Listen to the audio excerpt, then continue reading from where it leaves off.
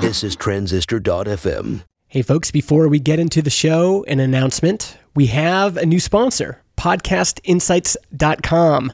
I'll be telling you more about them later on in the show.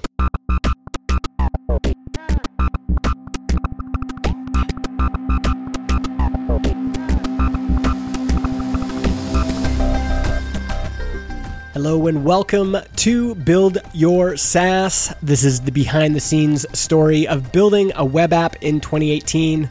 I'm Justin Jackson, and normally, right now, you'd be hearing my partner, co-founder, software engineer, John Buda, but he is doing the American Thanksgiving thing, and we thought I would do a solo show where I answer your questions. And maybe next week, John can answer some of the more technical questions we got, as well as answer his version, his answer for some of the answers I'm going to give today. All right, let's get into some Patreon shout-outs. We actually got a voicemail from one of our Patreons. Let me play that for you right now. Hey, it's Adam. I am a Patreon patron of this podcast, and I wonder, do you really know how to pronounce my last name? Okay. Oh boy. Okay, so I assumed it was Adam Duvander, but now obviously that's not the case. I think I've been mispronouncing it. The French Canadian in me wants to say Duvande, but Adam lives in Portland. I don't think it's French. Folks, if you think you know the correct pronunciation, or Adam, if you want to tell me, it's spelled Duvander. Not Duvander. So we'll see. Let's see if I can pronounce the rest of our Patreon supporters' names correctly. We have Colin Gray, Samori Augusto, Mike Walker, Brad from Canada, Darby Frey, Kevin Markham, Adam Duvander, Dave Junta, and podcastinsights.com. Whew.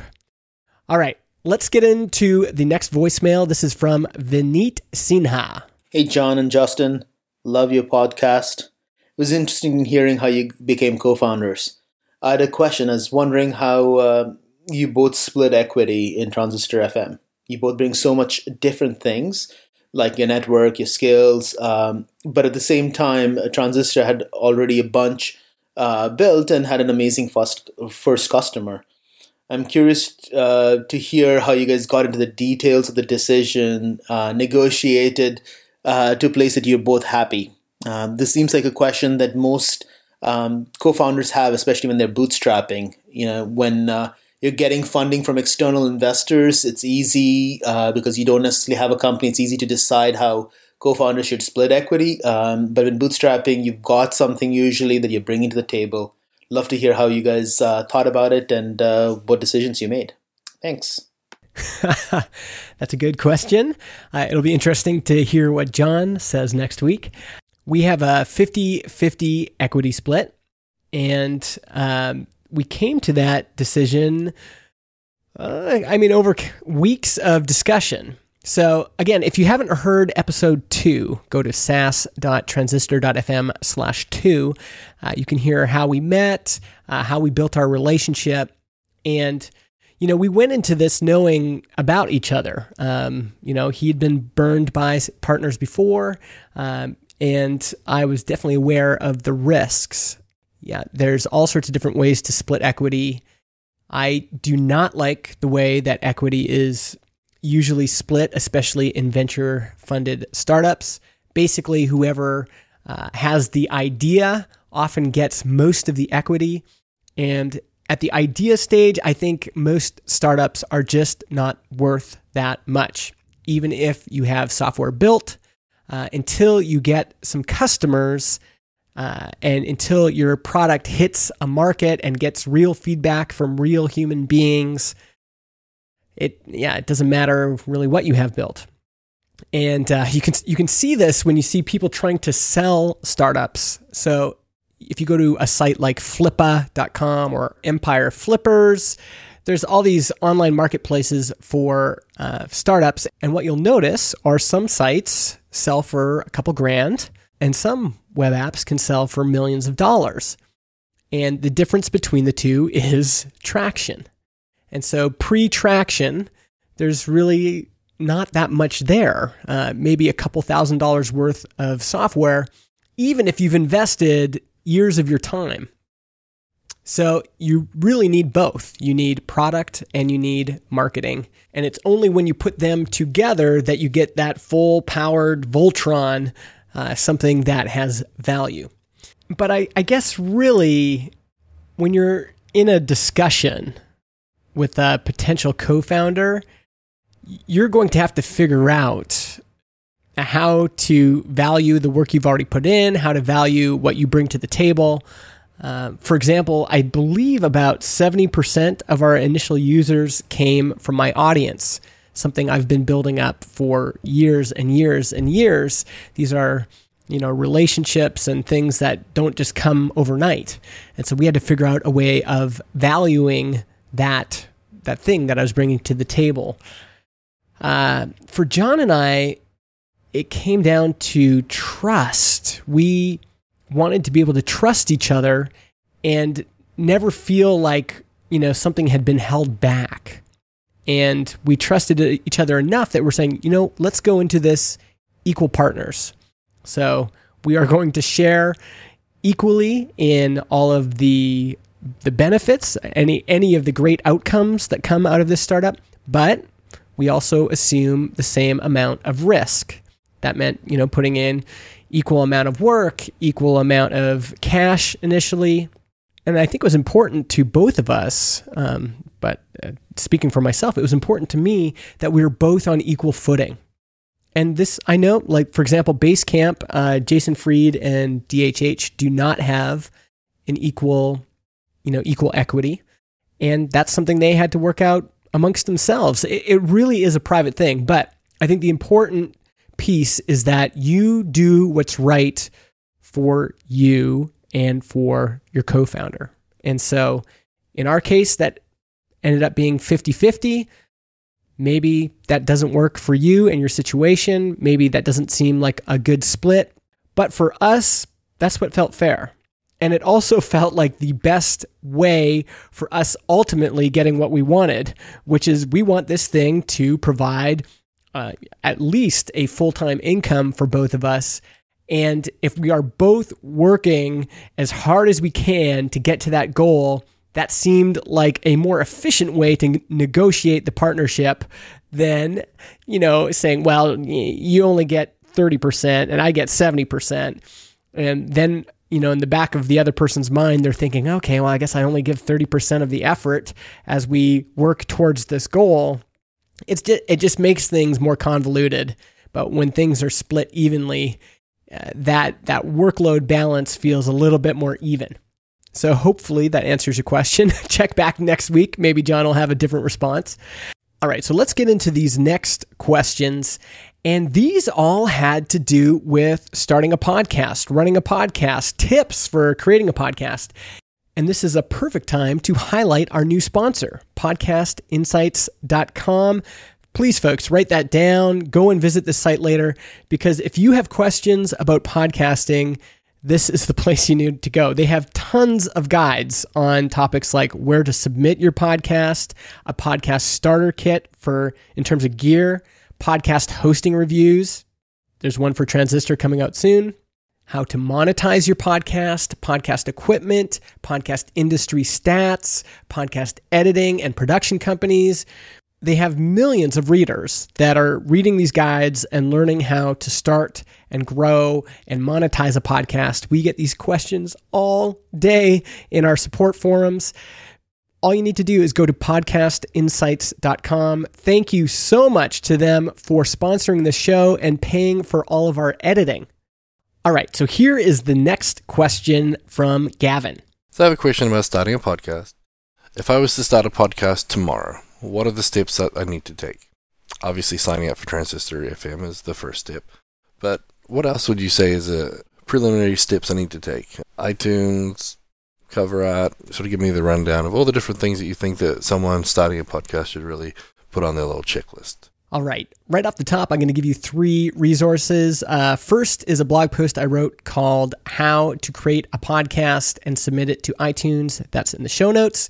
Second is a live stream I did where I just, from start to finish, create a podcast, do cover art, all of that stuff. That will also be in the show notes. And third, podcastinsights.com. This is their bread and butter. But let me give you a few things. First of all, choose your topic. The most important step for a new podcaster isn't buying the right gear, choosing the right platform, or even finding guests. Before you do anything else, you need to pick a topic. And you're really trying to answer 2 main questions. Who is this podcast for? And second, what is it for? So, for example, this show is for people starting a software business in 2018. Its purpose, the what it's for, is to share our journey and help other founders navigate the startup stage. All right, so that's really important. Before you get too excited, let's figure out who the show is for and what it's for. What difference is this going to make in the world? Next, do your research. It's not enough to just pick a topic. To really stand out, you'll need to ask yourself, what unique perspective can I bring to the subject? What hasn't been done before? How can I stand out? And a good tool for doing podcast research is Chartable. That's also in the show notes. You can use it to browse the different podcast categories and see what types of shows are ranking highly. And the benefit is you can see, okay, what kinds of shows get popular? That's one. But the second is to identify any gaps. You know, what are some opportunities for shows that might not exist yet? What are some opportunities for a new take or a new slant? The other thing you can do is look for categories where there are shows that are still popular but have not been updated in months or years, because you may be able to create a new show and fill that space, right? So definitely figure that out. Next, you want to start practicing. So don't run out and buy a bunch of gear yet. You're not ready for the expensive gear. Just take out your phone. It's in your pocket right now. Flip on the recorder, voice memos or whatever app you have on your phone, and just start recording yourself speaking into a microphone. You could try, practicing. Choose a topic you like to talk about, and then write an outline, 5-10 bullet points, and then record a short episode and try to be compelling and interesting about a topic for even 5 minutes. And just repeat that step over and over again. The idea is to start small. It's easy to fall into the trap of buying equipment, but having all that gear will delude you into feeling like you've already arrived. Podcasting is about creating compelling audio. And if you've never recorded your voice before, you're going to need a lot of practice. Now, once you've practiced, once you've played some clips for your family and your cat and your friends, and they're saying, okay, this is okay, maybe you can look at doing this. Now you can go out and buy some gear. My starter pack that I recommend is the ATR 2100 USB microphone for, it's usually like $50 on Amazon. A pop filter, that's actually the setup I'm using right now, just that same mic and a pop filter. Some good headphones, Sennheiser's 202s are good, and then some basic editing software. I use ScreenFlow, which is actually video editing software, but you can use GarageBand or Audacity. That whole setup should cost you under $100. There's also some other gear guides I've linked to in the show notes. And then you will need podcast hosting. That's where Transistor comes in. It'll provide 2 things: a website, a homepage for your podcast in the RSS feed, and a place to host your audio files.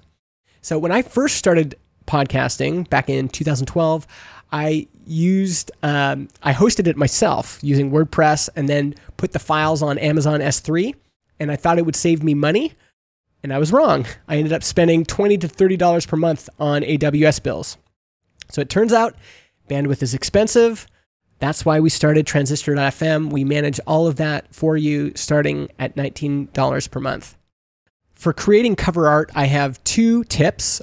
First, just take a screenshot of iTunes and then cut out a square where you'll put your cover art and just practice putting different, thumbnails in there for your show and see which ones stand out from the crowd. And you can create cover art fairly easily using something like canva.com. There's also snappa.com, and those will allow you to create cover art without needing Photoshop or something like that. And finally, when you do submit to iTunes, now some folks think that all of this submission happens automatically, but then they will own that property on that platform. So if you get someone else to submit to iTunes for you, you won't be able to see any of iTunes analytics. You won't be able to change your feed later on. So we recommend that you submit it yourself. I will have a guide for that in the show notes as well. Hopefully that's been helpful. If you have more questions about that, feel free to reach out to us. All right, so next up we have a question from Alex, who is a Transistor user. Hi there, I'm Alex Bass from Cyberbytes Inc. I started a podcast earlier this year around January called Analysis Paralysis, and when I first started, it was just myself, and then it very quickly turned into interviewing and talking to others. And one of the things that I've kind of run into is when you record a conversation, typically that might run an hour, hour and a half, even 2 hours sometimes, because that's where things really start getting interesting. But I've noticed that a lot of the most highly produced podcasts are around that, 15 to 30 minute area. Do you think it would be sacrificing the content by chopping it down or somehow condensing the conversation?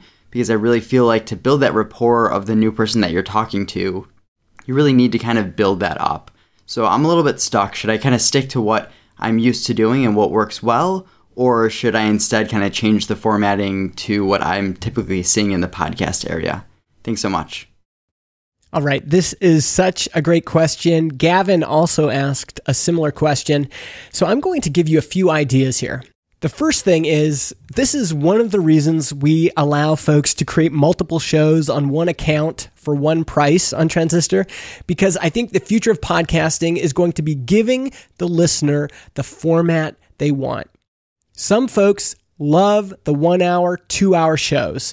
Lately, I've been listening to Hardcore History. Those episodes are like 2 hours each, and I will listen to them front to back, not even speeding it up. I just love that show.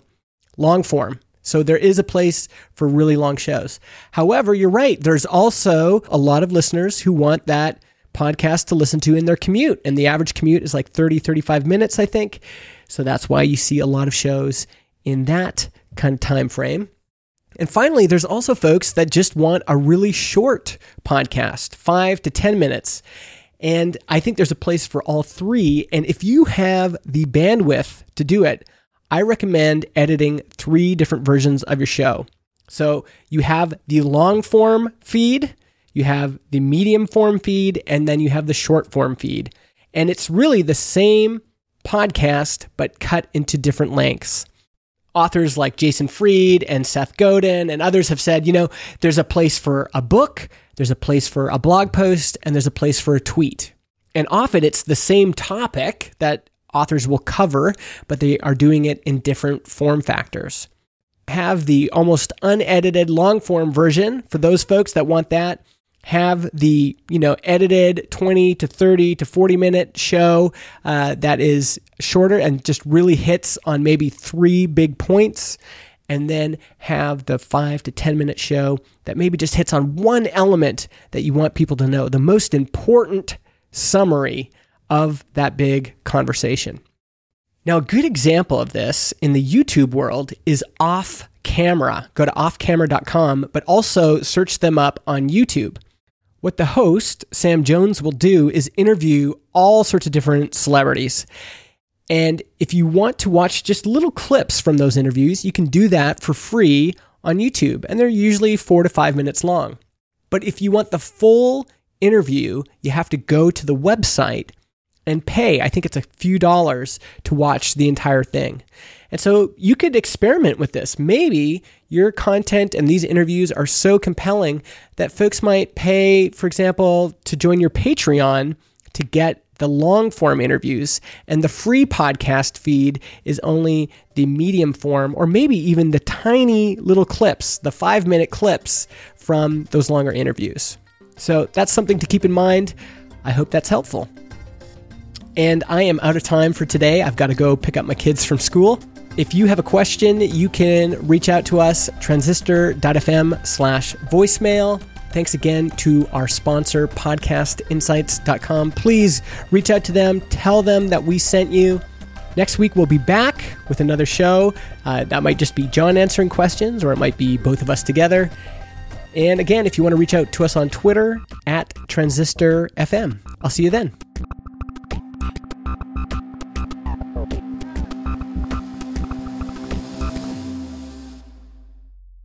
Podcast hosting is provided by Transistor.fm.